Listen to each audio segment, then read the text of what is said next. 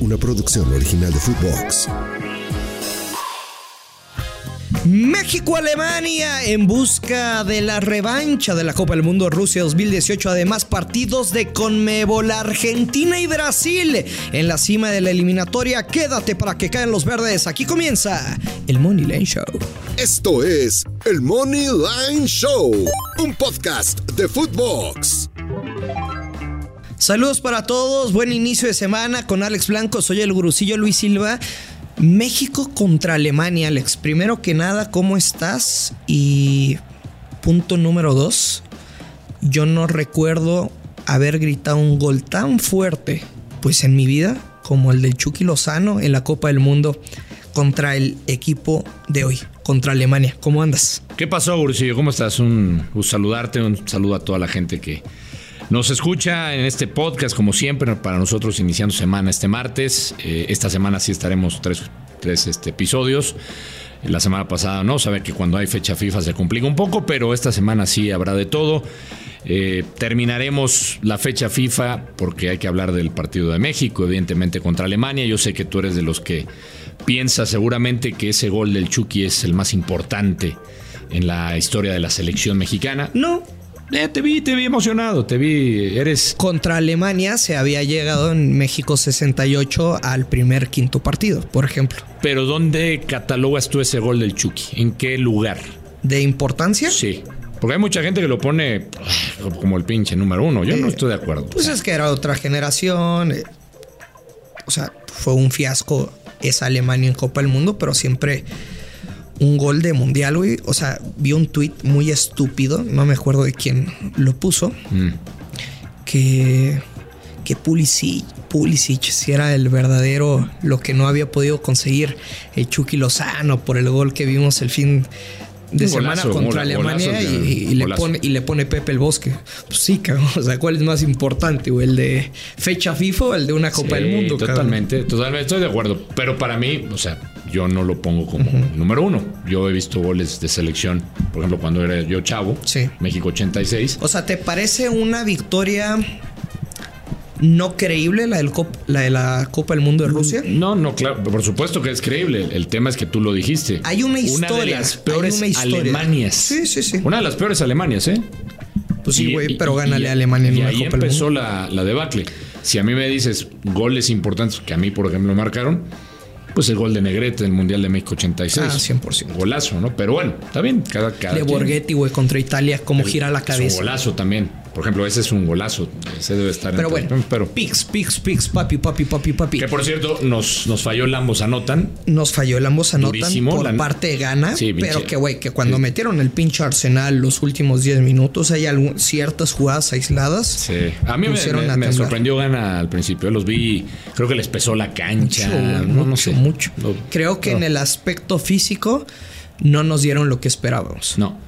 Pero bueno. Pero ni hablar. A ver, Alex. Nuevas oportunidades, Gursi. Nuevas oportunidades de ganar. Primero que nada, quiero contar esta historia que no muchos saben, que es del dominio público, pero repito que muchos no saben de la victoria de México 1-0 contra Alemania en la Copa del Mundo de Rusia 2018. Se acaba el Mundial y John de Luisa, directivo de la federación, para los que no están tan familiarizados con este tipo de nombres, cuenta que habían contratado a 50 ingenieros del ITAM que trabajaron en data para Juan Carlos Osorio. Okay. Y esos 50 ingenieros del ITAM, que su trabajo básicamente era sacar estadísticas, analizan a Alemania y pues como que se les prendió el foquito rojo que cuando Alemania tenía una pelota parada o cuando estaban en terreno rival, Hummels y Boateng, que era la pareja de centrales, pues como que quedaban vulnerables, güey, por el sistema de juego de Alemania. Después, ves que Juan Carlos Osorio en el Mundial, en el partido, siempre le fijaba al centro delantero y a los dos extremos, que provocaba que no llevaran más gente, pues mucho más fuerte y alta, a atacar los tiros de esquina. Así es como nace la jugada del gol. Entonces, no sé, era una historia muy bonita, que le metieron números con el predicador Juan Carlos Osorio. Alex, ¿Estás de acuerdo que cuando pensamos en un Alemania, cuando pensamos en Brasil, Italia, si quieres, cabrón, dime la selección que tú quieras, a las grandes potencias le hacemos partido, la mayoría de las ocasiones no perdemos? Sí, es una especie de motivación de México. Se crece contra las selecciones. O sea, nos pueden complicar la cagada que quieras, pero contra los fuertes les hacemos partido. Sí, te doy ese punto, sí, es verdad. Y me puse a rascarle numeritos. A ver. México contra potencias en los últimos partidos. Saqué 2018, que digamos es la generación que más se puede parecer a los futbolistas que tenemos, ¿no? Argentina 2-0 en Qatar, ¿no? Amistoso el 2020, Países Bajos, le ganamos por la mínima diferencia, 1-0. 2019 amistoso, perdemos contra Argentina 4-0. ¿Te acuerdas cuando creo que México estaba invicto con el Tata y fue el primer juego contra el albiceleste? Güey, nos hicieron pedazos. Delicioso. Y después hay 2 partidos seguidos contra Argentina en 2018. Los 2 por marcador 2-0. Pero son diferentes partidos. Rusia 2018, Brasil te gana 2-0. Rusia 2018 le ganas 1-0. De estos 7 partidos, solo uno, güey, fue de over de 2.5 goles. Y fue la putiza que te metió Argentina en Estados Unidos. 7 partidos, güey. 0 de ambos anotan. Y la línea para este partido de ambos anotan sí, paga menos 175. Puta madre, güey. ¿Desde cuándo le competimos al tú por tú contra Alemania? Entiendo los números recientes de la selección, pero que ya debutaron. Este nuevo proceso, victoria 3-1 contra Estados Unidos. En términos de valor, el ambos no anotan más 130, Alex. Me gusta. Lo tomo toda la vida. Me gusta con las estadísticas, con todo lo que dices, las tendencias. Además, otra cosa. Digo, yo vi el partido, no sé si tú lo viste, el de Alemania-Estados Unidos. Yo lo vi casi en su totalidad. Regresó Hummels, hablabas de Hummels hace rato. Lo regresa Julian Nagelsmann. Empieza perdiendo, pero me gustó la personalidad. ¿Y contra qué equipo empezó perdiendo? Porque si uno revisa también la alineación de Estados Unidos, bueno, se encontrará que la mayoría de futbolistas pues también están en Europa, ¿no? Los McKinney, los Pulisic, Reina, Musa, Balogun, sí. Todos estos. Pero uno ve Seriño Dest. Uno ve lo de Sané, uno ve lo de Musiala, lo de Wirtz. Yo sinceramente, y agrego lo que decíamos de México contra Ghana. Por supuesto que hay que darle mérito a la victoria de Jimmy Lozano porque hizo una buena presión, pero a mí sí me decepcionó la selección de Ghana y creo que sí le acaba pesando. ¿Cómo vienen los goles? Tampoco es que haya mucha generación, porque todo el mundo sigue hablando de no, Raúl Jiménez no es el delantero, va a ser Santi Jiménez. Mira, si vemos a Santi Jiménez de titular, que eso creo que es lo que va a pasar, a mí me sigue preocupando mucho la generación de juego. Olvídate de los delanteros. ¿Quién genera para México? Claro, güey. Yo no veo generación de juego. ¿Cómo están los goles? Le resultan los cambios con Antuna, con el chino, o sea, con la explosividad. ¿Tú y les estoy dando el punto positivo, no, pero lo de Huerta, ese es un puto golazo. O sea, más allá del pase entre líneas, güey, filtrado, la definición de Antuna, no mames, güey, fue milimétrica, o sea, perfecta, de bien, de muy chingón. Sí. Pero que lo vayas a hacer todos los partidos. Yo creo que a México se le va a seguir complicando ver el arco, por eso me gusta tu jugada del ambos no anotan. Dice Nagelman, posiblemente habrá rotaciones. Ok, su banca, güey. Pues ve la banca que tiene. No metió a Goretzka. Kai Havertz. Sí, no. Thomas Müller. No. O sea, es que cualquiera de los que estás mencionando es titular. O sea, y tu figura de México, güey. Sí. A ver, a mí la jugada, por supuesto, esa que dices me gusta. Yo me voy a quedar con el Alemania gana. Nada más. ¿Alemania gana? Va a ganar a mí me gusta en términos de valor. O sea, creo que Alemania gana. Lo tienes que jugar toda la puta vida. Paga menos 134. Pero ¿no? Estamos hablando como de darles opciones y apuestas inteligentes, ¿no? Sí. Fuera de lo común, de lo obvio. Me quedo con, te digo, el ambos no anotan. Y después yo se lo dejo a su consideración. Incluso hasta protegido, si hace uno el ejercicio, Si te vas con la doble oportunidad de Alemania y las bajas de 2.5, que también me gusta, no, güey. No paga mal. Es lo que te iba a decir. Es que a mí me encantan las bajas, güey. Más 130. Pero si lo quieres jugar blindado, under 3 goles asiáticos, o sea, con push, paga menos 120. Pues estamos... O sea, protegido. Sí, protegido. Pues ahí le estamos dando opciones para que se...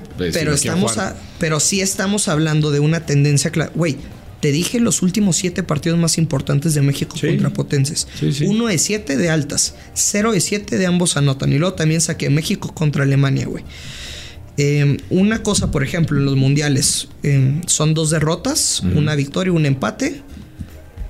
Son 4 enfrentamientos, 2 si fueron de ambos anotan y 2 de altas de 2.5. De altas, pero estamos hablando de Copas del Mundo. Correcto. Por ejemplo, en confederaciones, los 2 juegos que se vieron las caras fueron altas de 4.5 y de ambos anotan, güey. Confederaciones, tercer lugar, güey, sí, etc. Que es otro escenario. Cabrón, amistosos México contra Alemania, 6 partidos y únicamente 2 de 6 fueron de altas. Sí, no. Y 2 de 6 fueron de ambos anotan. Sí, ahí le estamos dando. Yo también coincido contigo. A mí me gusta. Yo creo que va a ser un partido de bajas de 2.5. Para mí la jugada es Alemania ganar. Claro. Si la quieren y protegerse un poquito, la doble oportunidad, Alemania empate. Sí, combínenlo con lo que quieran. Ahí se pueden dar con lo que quieran. Eso yo lo veo así, viendo, o sea, y tampoco. Yo no veo un gol de México. Es que a ver. Y si cae, güey, tiene que ser una jugada aislada. Y es que ¿sabes qué pasa? Dentro del área, algo así. Siempre caemos en la misma. Es que jugaron muy bien. O sea, sí jugó bien México. Yo creo que fue efectivo contra una selección africana, que lo decíamos aquí en el podcast anterior. Sí hubo mejoría. Sí, claro. Y sobre todo defensiva. Defensiva, que eso es lo que te iba a decir. Pero tampoco se le exigió tanto, güey. Exacto, pero ¿hace cuánto no veías que México no sufriera tanto en el sector defensivo? Sí, hace mucho. Pero tiene que ver también con la complicidad de lo que dejó de hacer Ghana. O sea, fútbol. A ver, ¿por qué sacaron al mejor futbolista, al capitán, aparte? Yo no lo vi, o sea, no andaba bien.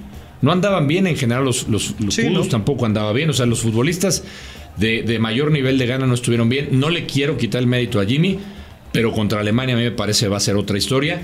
Y vamos a seguir viendo el mismo. No tiene nada de malo. No. Y si usted es el más clavado con la selección mexicana, hoy se va a encabronar con el resultado, pues sáquese una alegría.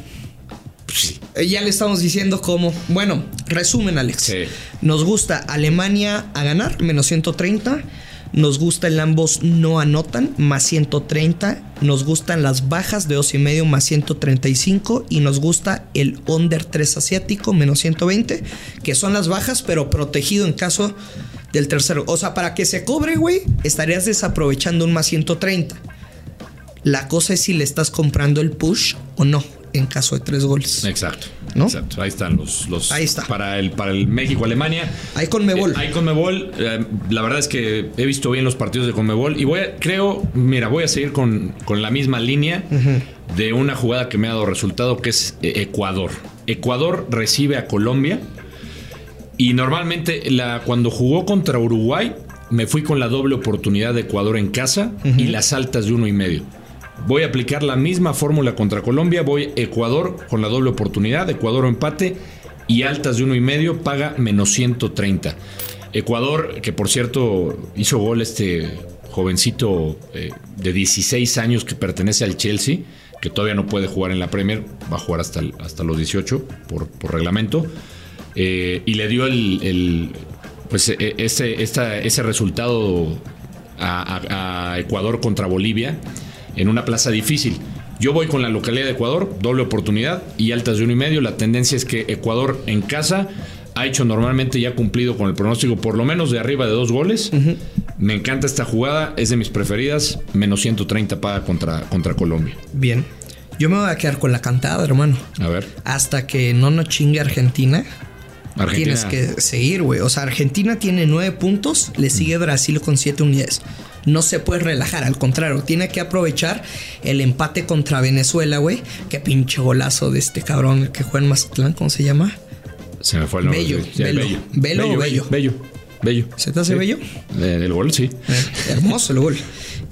Güey, ve qué bonito es cuando sabes leer líneas, independientemente de lo que pueda surgir en la cancha.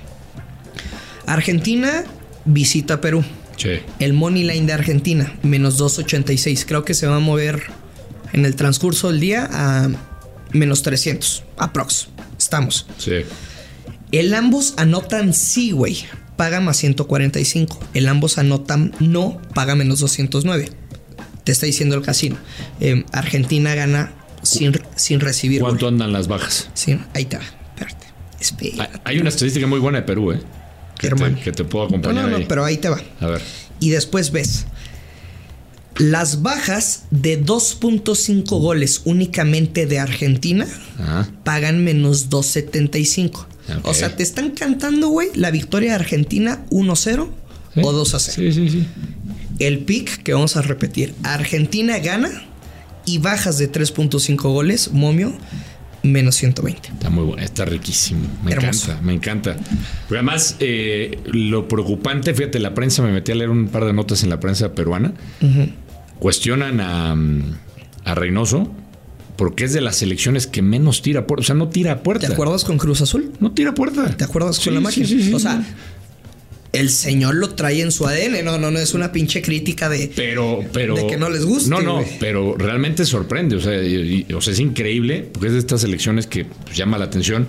Güey, ¿cómo? Entiendo el ADN de cada técnico, pero. En casa, eliminatoria, más 145 el ambos anotan. Pero esa que diste me encanta. O sea, te está diciendo Argentina va a ganar 1-0 o yo iría más por el 2-0 exacto. Bueno.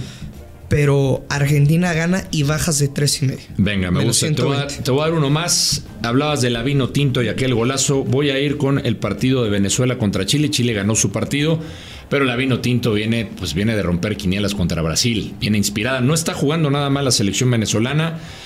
Van a enfrentar a Chile y yo me voy con esa motivación, además del buen juego. Voy con la doble oportunidad de Venezuela. Venezuela empate, menos de 3.5. La vieja confiable, con la vino tinto, paga menos 138. Venga, yo termino con una doble oportunidad que vamos a... ¿Viste el partido de Brasil también? Sí. Chingo de generación que no pudieron concretar, diría Gustavo Mendoza. Y Uruguay, güey, con el loco Bielsa, deja muchísimos espacios, güey. Es el loco. Está loco Bielsa. Güey, me das Brasil gana o empata en su visita a Uruguay. Con over de 1.5, güey. Over de 1.5, mamón. Hasta el Brasil Money Line. Menos 138. Hasta el Brasil Money Line. Pues, güey, protegido. Sí, te puedes Brasil. proteger. Es que no veo el 1-0 Brasil. Sí, por cómo es Bielsa. ¿No? Esa es la única preocupación. Pero yo le metería. Porque si te abre el marcador rápido Brasil, güey, tienes que cambiar tu estrategia, güey. Sí. Brasil gana o empata y over de 1.5 menos 138, güey. También me gusta. Este episodio me está mamando en cuanto a los picks. Está chingón. Mira que cuando dejamos de hablar tanta mamada, somos como Martinoli. Cuando el señor se dedica a narrar, el maestro, ¿no? Kendry Páez es el futbolista ecuatoriano. Para que lo ubiquen. Kendry Páez, 16 años. Ya le pertenece al Chelsea. Ya le pertenece. Para que lo ubiquen. Nada más. Nos vamos, Alex. Me gustó mucho el episodio. Igual a mí. Buena suerte a todos. Buena suerte. Si ganan, se agradecen las felicitaciones, los agradecimientos. Si perdemos, nos vamos a meter en una cueva. Ya lo sabe, hay que apostar con mucha responsabilidad. Que caen los verdes. Esto es el Money Line Show. Esto fue el Money Line Show con Luis Silva y Alex Blanco, un podcast exclusivo de Footbox. Una producción original de Footbox.